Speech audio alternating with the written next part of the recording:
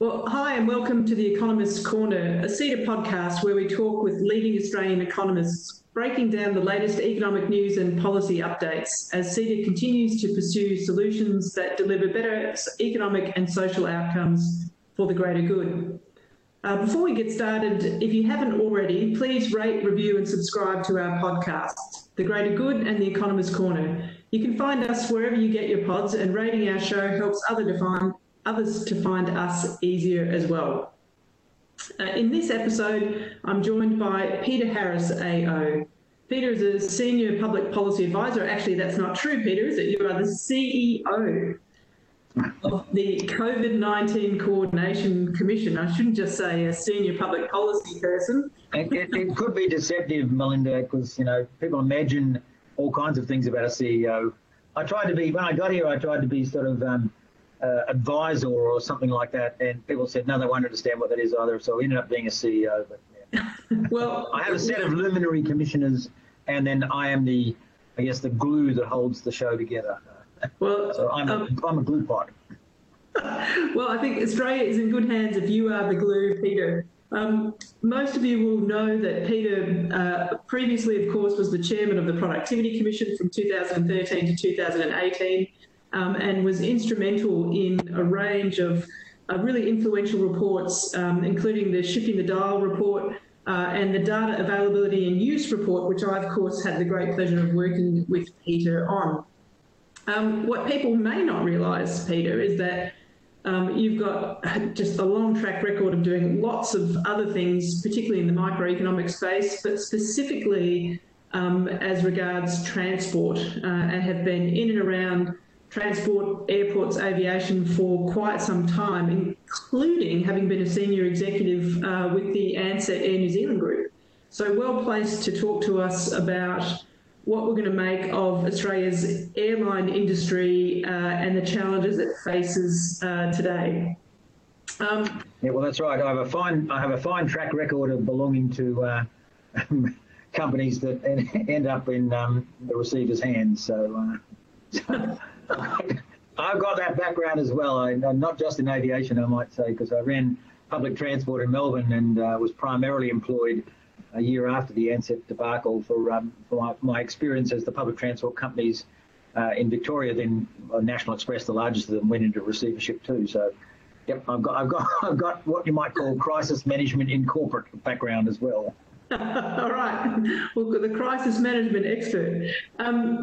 Well, Australia's aviation industry, obviously hugely important, an annual revenue prior to the crisis of around $43.5 billion and contributing just under $16 billion to the Australian economy a few years back, plus an employer of considerable size with around about 88,000 people employed across the sector earlier this year. The airlines have been hit hard by this crisis, obviously, Peter, and one of the first industries to really suffer under the COVID crisis with the closing of our international borders and then gradually the closing of domestic borders and almost the complete cessation of air travel. Where to from here, do you think, Peter? We've seen the collapse of Virgin. We've seen a buyer for Virgin emerge. But what does that sector look like from your perspective? Well, I think the first thing to think about here is almost every sector in the Australian economy is, of course, interdependent with other sectors, and so where boundaries exist in terms of 88,000 employees or not, it's one metric, but probably the bigger and more significant metric for this kind of COVID crisis is what's shown up is the absolute dependency of so many producing industries that need to get their product offshore or from offshore into Australia that are dependent on aviation and airports. From the extent to which people have realised that so much of freight travels in the belly hold of international passenger aircraft, and so when the international passenger aircraft are put on the ground, substantially the air freight capacity disappears, and what goes in the belly hold of passenger aircraft is generally very high value freight. So a relatively low weight, high value. It's stuff that often has a relatively short shelf life, or it has other characteristics, safety and security, that generally say it should get as swiftly as possible from its destination. So obviously governments, when faced with the need to close down substantial parts of international connections in order to protect the populace in a pandemic situation like this one aren't just ceasing the direct activity of aviation and airports. They cease a whole bunch of indirect activity which is dependent on that through tourism, air freight, and then out of tourism into hotel accommodation, which, well, part of it is obviously not dependent directly on airports. People get to hotels by other means. A substantial part of it comes from that, and so it goes through the accommodation sector and out through that. And so plenty of sectors can point to these dependencies, but in a pandemic environment, we're primarily dealing with interventions to reduce the human-facing activities of business, and this is one of the most human-facing intense, if that's a reasonable term, kind of businesses that there is available in the Australian economy today. So we have a high level of dependency, and we have therefore a high level of need to try and restore at least some of this kind of activity as soon as we possibly can. Yeah, I think it's a really important point, Peter. I know when I was talking to Christine Holgate at our State of the Nation forum, she spoke to the amount of Aussie Post business that gets flown around in the belly of these aircraft as well domestically. And of course, when the pandemic hit, everyone sort of resorted to online shopping and things like that. And buying all their clothes online, but of course everything had to be delivered. And she was talking about having to organise, private planes, and I think it was 16 a day or something like that. It was absolutely enormous number that they were having to hire themselves, and it goes to your point exactly around the interdependencies that I think we don't tend to consider when something like this happens, and the crisis has really brought that to the fore. And one of our commissioners, Paul Little, was directly involved in obtaining that capacity and helping the Infrastructure Department in Canberra put together its international air freight arrangements to effectively hire in aircraft to be able to deliver international freight offshore, but also the domestic by the post. And it was quite a specific issue early on in the MCCC's life. So, it's a sort of role that we've been undertaking here in problem solving, and that's an absolute classic version of it. But I guess my primary point is, because of this high level of dependency on and very high value kind of return in terms of either high employment intensity, and that's tourism and accommodation and that kind of thing, or genuinely high value in terms of the agriculture exports. You think of rock lobsters that are meant to get effectively live to customers in Asia and that sort of thing. And there's a product with a very, very short shelf life. So you sort of have to stand up the new capacity very quickly, and you have to gain understandings at the regulatory barriers. Because just like here in Australia, when we started out this pandemic, we had ships that people didn't want to unload because of fear that there might be virus brought with the ship. The same thing applies in air freight. People were questioning this. You might remember we had some Qantas baggage handlers who did actually get COVID in Adelaide. So the acceptance by regulatory authorities that we can manage safely the delivery of what are the highest value services offshore, these are all impediments that have to be overcome quite quickly, and they go to the characterisation of this industry in its second, I think, really important characteristic beyond that high level of independency, and that is it's a highly regulated industry. It's an industry where there are rules, and where there are rules and pandemics intervene, changing those rules rapidly or gaining, how can I put it, a reasonable person's acceptance that in this circumstance we're going to have to breach the rule. These are, again, really hard tasks and ones where government capabilities are brought to the fore, because it's government-to-government arrangements that set these rules up, and it's government-to-government arrangements which are required to set them aside as far as is reasonably, acceptable in a pandemic environment to maintain that part of the business which we can keep maintaining. Obviously, in the case of tourism, there was very, very limited capacity to do that. In the case of air freight, much greater capacity, as long as there was a reasonable understanding that this business was vital and was a deeply improbable way of seeing disease transfer. Do you think any of those rules will be changed for good? I mean, these sorts of episodes obviously, always give you a bit of insight into whether they're fit for purpose. Do you think we'll go back to where we were in some of those regulations, or? Well, a classic will be electronic bills of lading and the related information that normally has to travel with a cargo.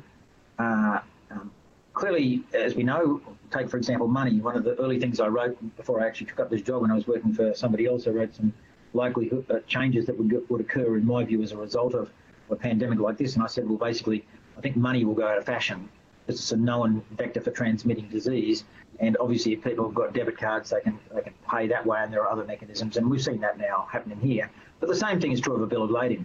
If you want to put a physical bill on top of a transferring good, then you've got a mechanism which, given you fly it to another location and it arrives there within 6 hours and somebody else picks up that object, it's not that dissimilar to money changing hands from one person who carries a virus to another person, and so there's a disease transfer. Whereas if you get electronic bills of lading, don't have that problem. So there has been a lot of desultory effort to reform that area. I think we're almost certain to see in the short-term kind of thing, there have been workarounds created, but it's a very, very logical place for further effort between regulatory authorities to say, I can accept an electronic information transfer that says this good is the relevant good. And swiping barcodes and things like that. So you've got mechanisms that can deliberately do this. We know we have them. We carry them on our phones, for example. We can get a downloaded boarding pass. It's got an electronic signature on it of one form or another. We swipe that over a reader. It says this is this particular person. Or the same thing can be applied to a good. So we can do this, right? We can do it. The systems exist. And yes, it looks at certain points in time like it's an expense, an IT project. Why would you have another one of them? They always go wrong. They're very difficult. We have to coordinate them between nations. It's like even more difficulty, that kind of thing. Bottom line is, it's almost certainly going to prove to be a wise investment. Yeah. I think for many Australians, the sort of airline crisis, is brought to bear for them in terms of their ability to move around the country. And for those of us who are old enough to remember the shock of the Ansett collapse, it is quite a disruption. And I think one of the things that we've become quite used to, both through our own individual personal experiences, but also many of the businesses that rely on tourism, is the ease with which we are able, before this crisis, have been able to fly around the country.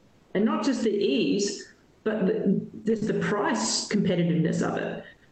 That's right. That's right. Well, you see, but here's a classic thing, right? Labour mobility. So labour mobility, very important to economies, particularly economies that have a high level of embedded value in services. So we are very much a services-oriented economy. Services are delivered by people. People need to move around the place in order to deliver those services. And that goes right out into labour forces through even hard rock mining, for example, as fly in, fly out workforces. And there you go. We don't have a transport system as dedicated as we might want in order to support those kinds of activities at the moment. Plus, we have state border closures, and we have restrictions in terms of social distancing and passing through terminals, and then obviously for anything that's international in nature, we have social distancing for passing through customs checks and things like that. So the broad fact of the life for the next 18 months or so is going to be, and that's I think, well, maybe 12 months is a minimum, but I would think a period of minimum like that is we're not going to see efficient labour mobility. Now, will that cost an economy in a seriously material way? The answer is yes, in some kind of niche areas. But were this to persist for the long term, were we to graduate from COVID as a pandemic to living with COVID, we might want to look at things like the whole 9/11 disaster and realise that all that security that was added at airports and the delay factors and the impediments that have come from that, but we all consider them to be socially necessary so that planes aren't blowing up. Well, we might end up in a post-COVID environment where we're going to have to accept something not unlike that as well as an overlay in support of both labour mobility in terms of people getting to work using airports and aircraft, but also in terms of tourism. We just might have to accept an overlay like that. Because, you know, I did hear Graham Turner from Flight Centre on AM this morning, so this is on the day today we were speaking, but it was a really interesting discussion he was putting forward around this, that, you know, the virus itself is something we either learn to live with or we hope it dies out unless there's a vaccine. And those are the scenarios. We learn to live with it unless it dies out by some natural means, and I'm not able to predict that, obviously not a health professional, but or there's a vaccine, and we might find that we have to live with it, and therefore we might find that alterations to airport kind of processing, just like post 9/11, things we're going to have to live with. And I don't say that with any happiness, because they are clear-cut costs, not just cost to airports and airlines, they're cost to us in terms of convenience. So do you think, I mean, one of the interesting, you know, things that I've had conversations with various businesses around is that this experience of the last couple of months has sort of reframed their attitude towards travel, both from, I think, a productivity perspective, time wasted, but also, you know, just there's some benefits around being able to connect with a wider audience if you get everyone doing this virtually rather than thinking that you're going to fly people around the country. And then from a cost perspective, because of course most businesses are now facing into steeper costs and less revenue, so they're looking for ways to get costs out. I've heard some people talking about reducing their international travel by as much as 80% as a business. What's your thoughts on that? I mean, do you think that's likely to happen, or do you think we're going to see a bit more of a sort of reversion to normal activity? I'm not so sure about international myself, because cultural differences are harder to overcome via, the equivalent of Zoom kind of conferencing and things like that. I'm not saying it won't be there in the short term. I think it certainly will be. How long is the short term? You know, for me, a 2 or 3 year kind of hiatus is plausible for substantial business travel, but I tend to think that internationally it will come back. But domestically, if you look at it, I mean, it's an eye-opener to Australians to realise that Sydney-Melbourne route is either, depending on how you measure it, the second or the third most dense route in the world for traffic, Sydney-Melbourne route. We've come to accept that we can just get on a plane any time we like for travelling between Sydney and Melbourne, and it's not too far off that, really, from Brisbane and Adelaide, you know, and then, of course, you know, it's probably less dense going on to some of the other capitals, but we have these very dense routes, and part of that is because of the sheer convenience of it. Now, if it becomes inconvenient in a health sense to travel through airports, I think that might have a significant impact on whether domestically people decide it's worthwhile. And it depends on your individual experience, but my impression of aviation inside Europe is that because of air traffic delays more than anything else, trains became a super acceptable way of getting around because they just didn't have that. They were far more convenient than the delay factor that you potentially encountered using an aircraft between, and the relatively short haul distances between European capitals. And so they had a substitute, an alternative, and that's strengthened that. In our case, we don't have the alternative on the ground in Sydney and Melbourne, and that's not necessarily an invitation to have that in my view, but nevertheless we don't have it. We're unlikely to have it in the short term, so I do think that if there's a continuing inconvenience to travel, you are going to see those relatively dense routes become less dense over time, because we will find the acceptability of video conferencing simply because we've all learned to use it as a tool. It's no longer a novelty. It's almost a question of how many apps have you got on your phone for the different video conferencing systems. I'm up to 6, but you know. How many have you become expert in using is the question we have to ask ourselves. Yes, well, that's right. You're interrogating me about this earlier. I would have to say that I know 2 that I'm particularly familiar with, and everyone after that is a challenge. So Peter, you know, obviously you know the market pretty well, and having worked at Ansett and seen what that looks like from the perspective of a company that hasn't survived in the market. I mean, what is the economics of the airline industry look like, after this crisis? If you're talking about, that cash cow of the Sydney-Melbourne route, if that's not as popular, and if you start to see a significant reduction in air travel, how do we make that work? And to go back to your earlier comment, we see this in terms of hopping on a plane to going to a business meeting in Sydney or whatever, or hopping up on a plane to go to the Gold Coast for a holiday. But sitting underneath that plane is all of the other stuff that you talked about earlier. So, is this a market that's viable for two carriers like a Virgin and a Qantas? Does it look the same does it end up in a time looking the same as it did a year ago? Or are we looking at a considerably reshaped domestic airline industry? I think there's no doubt at all we're looking at a considerably reshaped domestic airline and international for that matter, but just concentrating on domestic, but a considerably reshaped industry. And I think airlines, and it's consistent with the message Alan Joyce has been putting out from the very start. This will be, a very significant challenge to aviation globally, and some airlines will survive and some won't. And I think that's actually clear cut as a truth in the future. The level of support that governments are giving to airlines currently, and it is less in Australia than it is in Europe and in the US, but nevertheless, that can't persist long term, as it can't persist support to any other industry. Governments can't keep underwriting the existence of for-profit shareholder managed entities. So there will be a withdrawal of support at some point, and I think all of management in Australian airlines are going to be focused very closely on the degree to which they can continue to provide convenient services, but with less cost than they were providing them prior to the crisis. And that's not to suggest that they were horribly inefficient prior to the crisis. It just means there's going to be quite a lot of pressure on every cost aspect of the business. And the airlines that thrive in those circumstances, and I think some airlines will thrive in those circumstances, will be those that can seize early upon the switches to greater use of digital services. I found that interesting in the Bain proposition for taking over Virgin, that they emphasised strongly that Virgin would go more digital.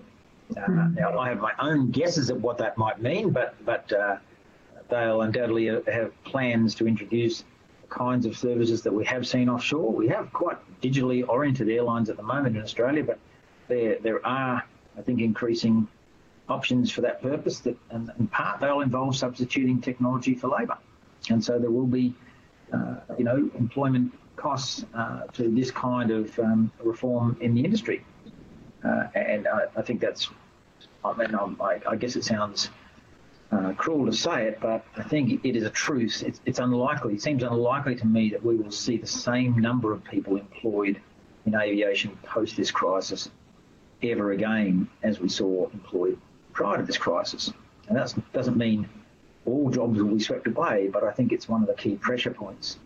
And you'll see the same thing for efficiencies in other costs as well. There will be strong competitiveness, I think, exhibited between airline and airport again. And we saw some signs of that before COVID crisis came up, and we'll see, I think, potential other efficiencies in terms of marketing and how much activity can be controlled online by the service provider itself versus using third parties. I think you'll see pressures in all those areas.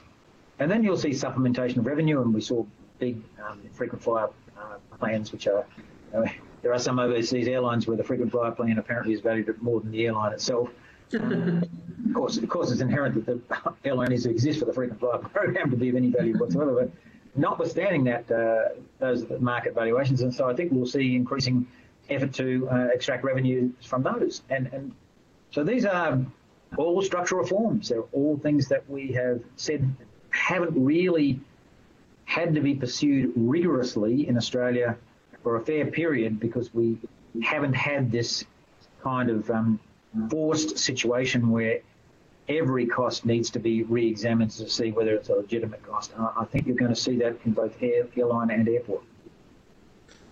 Yeah, I think it's really interesting. I know, having a look at the Bain sort of pitch, if you like, was that they're talking again about positioning Virgin sort of between Jetstar and Qantas, which is in a sense where I thought they'd sort of entered the market, and then of course sort of seemed to embark on this head-to-head competition with Qantas, and which has been beneficial to those of us who fly because prices came down, and I think a lot more people were able to fly more often than they would have otherwise.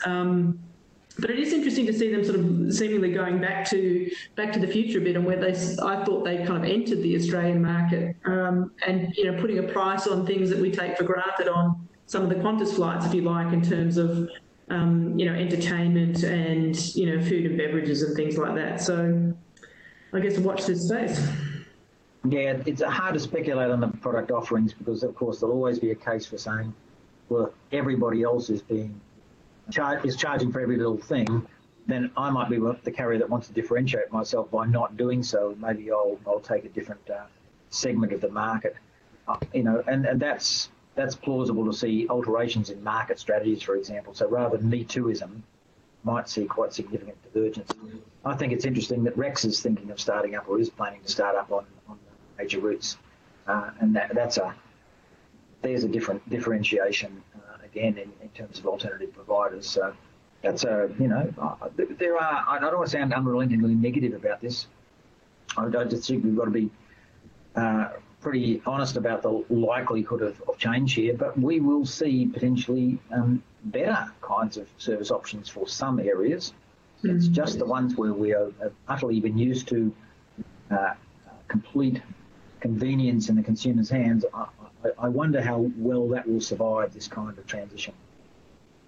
If you go back to the sort of nature of the Australian market and some of the immediate disruptions, I think one of the biggest challenges in Australia has always been the service provision into some of the more remote locations and some of our regional centres.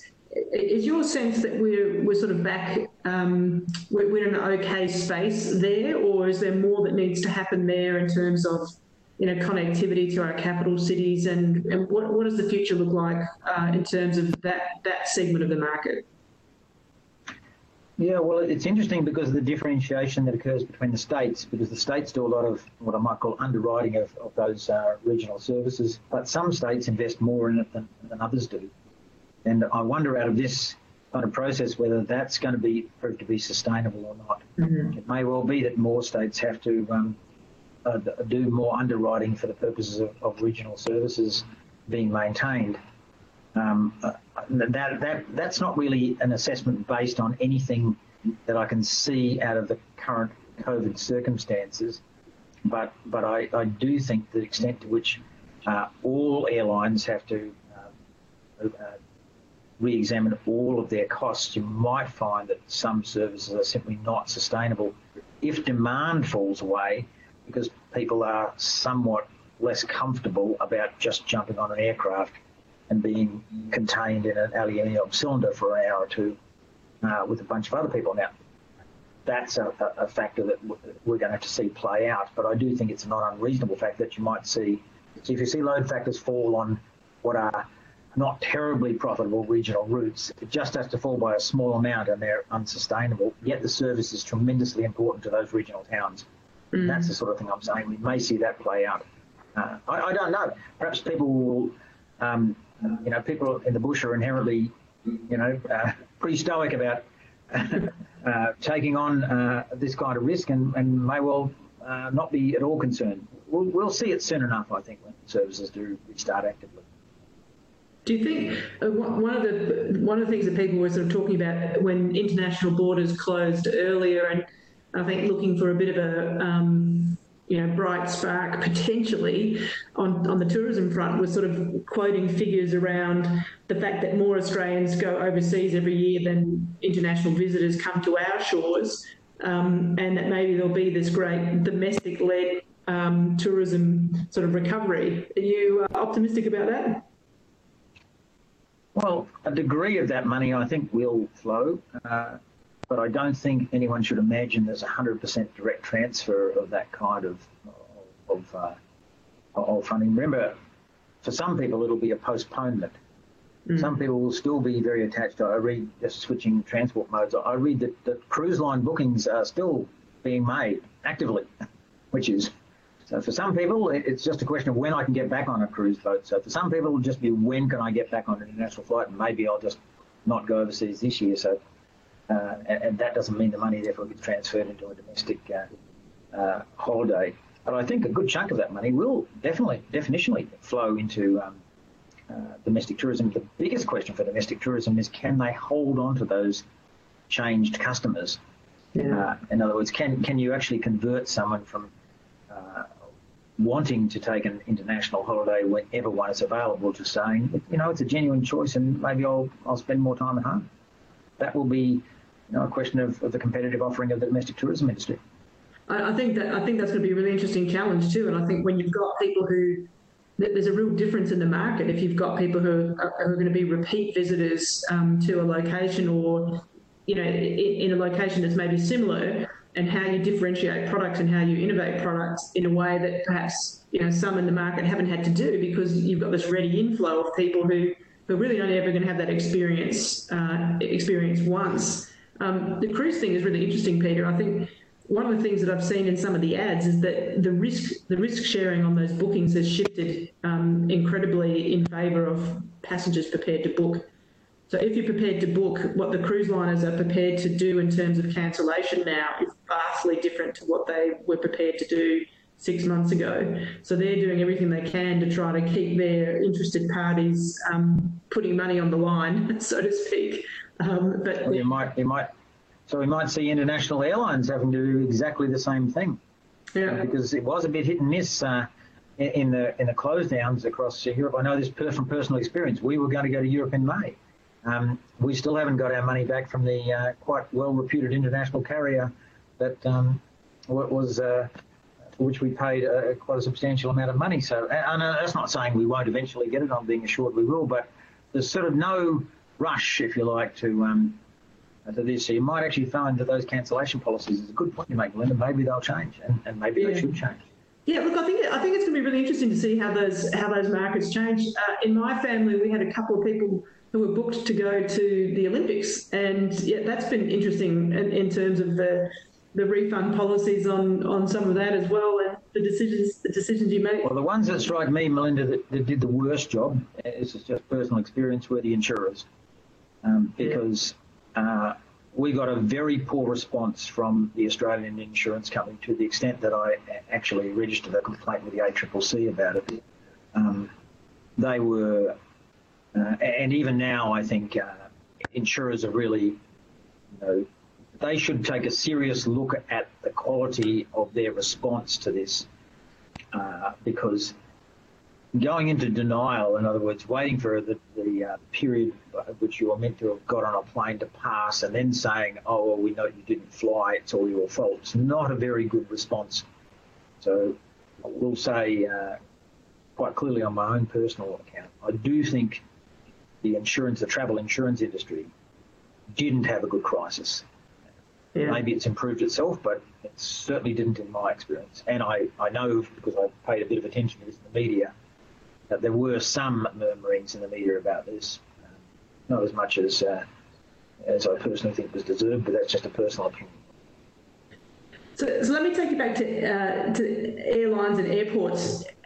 Just as a final sort of question, do you think we're going to see, you know, you talked about potentially different airport sort of protocols and putting a sort of health lens over some of the protocols like we've seen in the security lens, which I think is a really interesting sort of an interesting issue to contemplate for those of us who've been used to travelling a lot. But do you think, I mean, how about the commerciality of the airport side of things? And in the same way that you're sort of talking about airlines having to think about costs and charging and whatever else, is this something that, air travellers are going to have to get a little bit more used to as well, as a bit more of an explicit cost that applies to the use of an airport? Yeah, well, this is where I think there will be a lot of competitive behaviour, for sure, between the public authorities and the airports as privatised entities and the airlines, because the question of who pays for this additional activity was relatively problematic at the time security changes post 9/11 for a period, and my expectation is it'll be problematic again.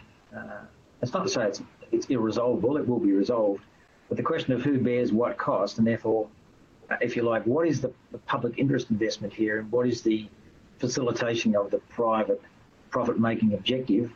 That's always a very fraught area, engagement between entities that deal with government. So I do think you'll see, I think you'll see some tension over that, but I doubt it'll spill over into a big public kind of dispute, because no one will want to be seen not to support the idea of protocols that guarantee a healthy transition through an airport onto a plane.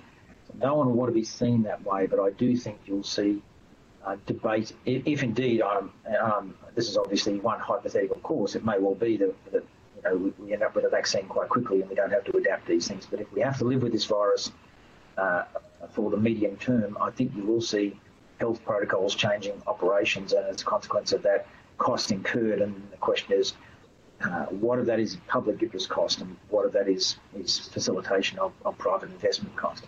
Yeah. And so finally, Peter, any insights from Ansett and what you think the government may need to do, or what sort of market changes or regulatory changes might need to be rolled out to make the best, if I can put it this way, of this set of circumstances? Well, the most important thing, and we said this ourselves in terms of advice from the NCCC to the government, but many other parties did so as well. The most important thing was that the airline was not grounded, because it is extraordinarily hard to recover consumer confidence from a grounded airline where people have had to be forced onto other networks and suffered, huge inconvenience and as well as cost. That confidence loss.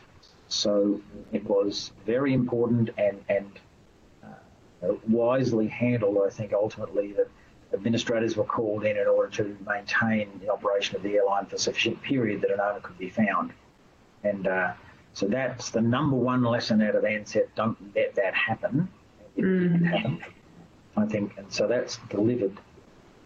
In terms of future change, it's going to be interesting. I expect that some capacity will be given up. If you follow through my question about will the utter convenience density of Sydney, Melbourne be maintained, it means some slot capacity at airports may be freed up. Now, that would be a good thing for new entrants. On the other hand, it could be a bad thing if the capacity or the people seek to grandfather or otherwise preserve it from new entrants. So that too can play out. I expect that if Rex is going to start Sydney-Melbourne services or Sydney-Brisbane service, I'm not quite sure where on the East Coast, but I have only read the media reports, so I don't know anything beyond them. But clearly they'll be looking at slot access. Yeah. And so probable that if services are shrunk to what might be considered a more sustainable base, either by Virgin or Virgin and Qantas, there will be slots freed up, and therefore you will potentially see shape for alternative carriers emerge, and that would be a good thing. And we have a formal slot management system at Sydney Airport, which ought to be able to manage the reallocation of that, but that will be an interesting public policy question to be played out. I would have thought, in the next 6 months, in other words, relatively soon. And then, of course, in the medium term at Sydney, we've got Nancy Bird Walton Airport as well to open in a few years' time. So we'd say that'll be another interesting conundrum, I think, to alter again the competitive dynamic in the basin, Sydney Airport basin. Well, it will be. It's very interesting developments, and I know just anecdotally, I was reflecting that I think the last flight I caught was to and from Adelaide, and walking through the Adelaide airport, which has just been through this incredible refurb, and I'm assuming is now sitting pretty quietly for the time. And I know there's been a fair bit of feedback of people delaying capital expenditures and expansions and things like that. So it's a very interesting time all around, I think. It sure is. I've been flying to and from Canberra through this crisis, and I'm one of the few people who's been travelling through airports on a regular basis, and yeah, they are. It's just very, very unusual. Not just to see everything closed, but to see there's no real constraint on car parking in the way that it used to be. So things like that too. Quite significant revenue sources for airports, obviously quite significantly altered as a result of this. No, I know. I've had precisely one flight, and that was to and from Canberra for our State of the Nation event, and to interview the Prime Minister. And flying out on the Sunday was really strange. It felt like we were sort of in one of those, a movie set for some sort of horror or zombie movie, because there were not enough people around to be normal. Yep. Well, as a positive though, Melinda, in all this, every flight I've been on has been on time or early. Well, there we go, the silver lining. Well, thank you, Peter, for your comments today. Go well. Hopefully you get yourself back into Queensland, and I look forward to catching up soon. Thanks, Melinda. See you.